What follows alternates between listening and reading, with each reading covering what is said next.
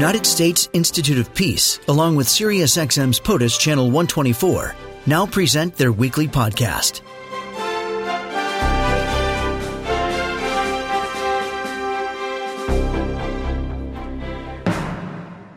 Joining us now, Don Jensen, for the USIP Senior Advisor for Russia and Europe. He joins us now. Don, welcome and good morning. How are you? Good morning. Thank you for having me. Thank you for joining. We are now 2 years into the full-scale invasion into Ukraine by Russia. We've heard the appeals consistently from the Ukrainian President, Volodymyr Zelensky. Where does this war stand currently? Well, it seems like a different world from 2 years ago, doesn't it? The world has changed by the war, and the war has the world's changes have affected the fighting on the battlefield. So we are what I would not say a stalemate. We are at a point of positional warfare where the front barely moves. Both sides have unique strengths.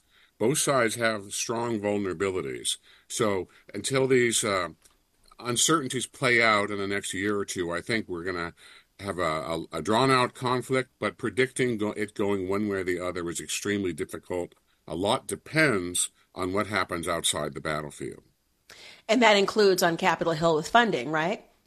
Well, I can't comment on U.S. politics. Let's just say that Putin counts on the West, Germany, Italy, NATO, to weaken its support, and they hope that by undermining Zelensky's position at home, as well as the West getting tired of the war, that will give Moscow an advantage on the battlefield and do what they want to do, which is take over the country, replace Zelensky, and then challenge NATO more directly.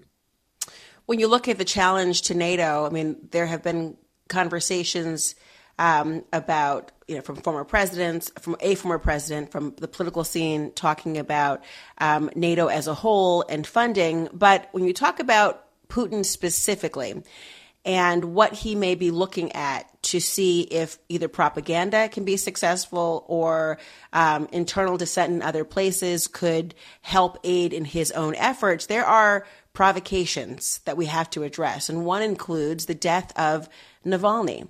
And he has died under mysterious circumstances, shall we say, although in a penal colony, and he was Putin's, number one adversary politically.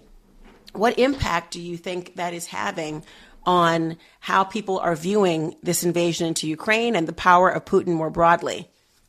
Well, let me divide that into two parts, if I might. Number one, on the issue of provocation, Russia is very much stepping up its level of provocation.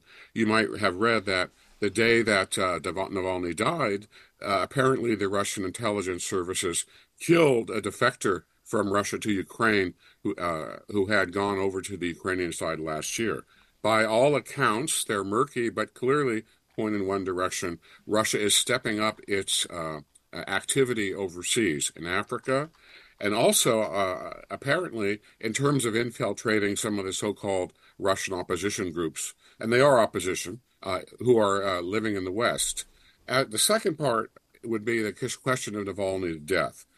What, unfortunately, the tragedy is that Navalny is one of the few remaining leaders of Russia, opposition leaders inside Russia, who stayed there and worked to change the regime from the inside. A lot of the other opposition leaders are overseas working to undermine the Putin regime from France or Brussels or England or elsewhere. So this is not like 89, 90, 91 with Gorbachev, where a lot of the pressure for change came from below, inside Russia.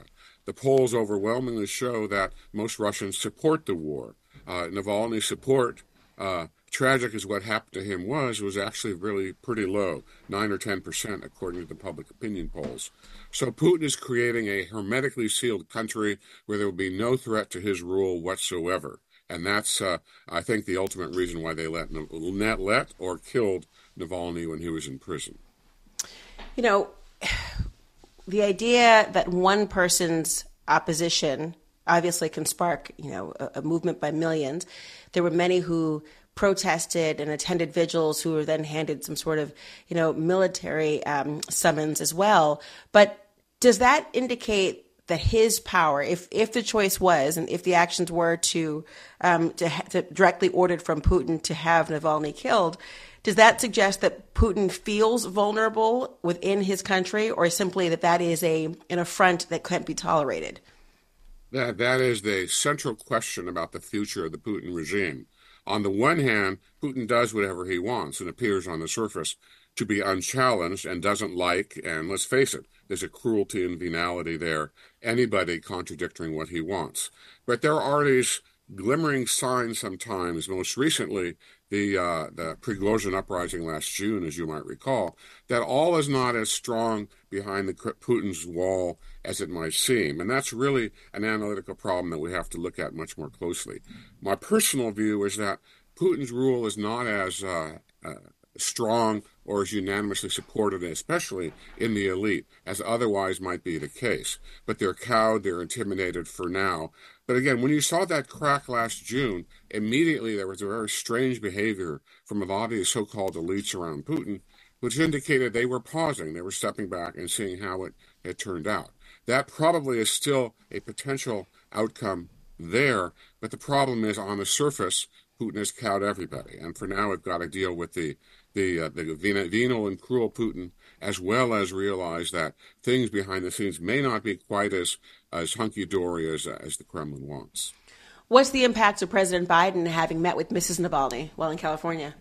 Well, I think if you go back to the end of the Soviet Union, the issue of moral support from the West for these values that you mentioned, for democracy in Russia, for a softer regime, for Russia rejoining the West, these are all very important things. And it's important that all Western leaders here in the UK and NATO, certainly in Eastern Europe, which has been vocally strong against Putin, it's important that these values are articulated not once but frequently.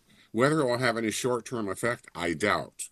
But endorsing Mrs. Navalny in California last week, the cause that her husband symbolized, her bravery, I think that does make a difference in the long run. But we've got to be patient, and that's really very hard for societies in the West where are much more free, where people are much more used to saying what they want. But these expressions of support from the Western leadership has indeed made a difference and will make a difference.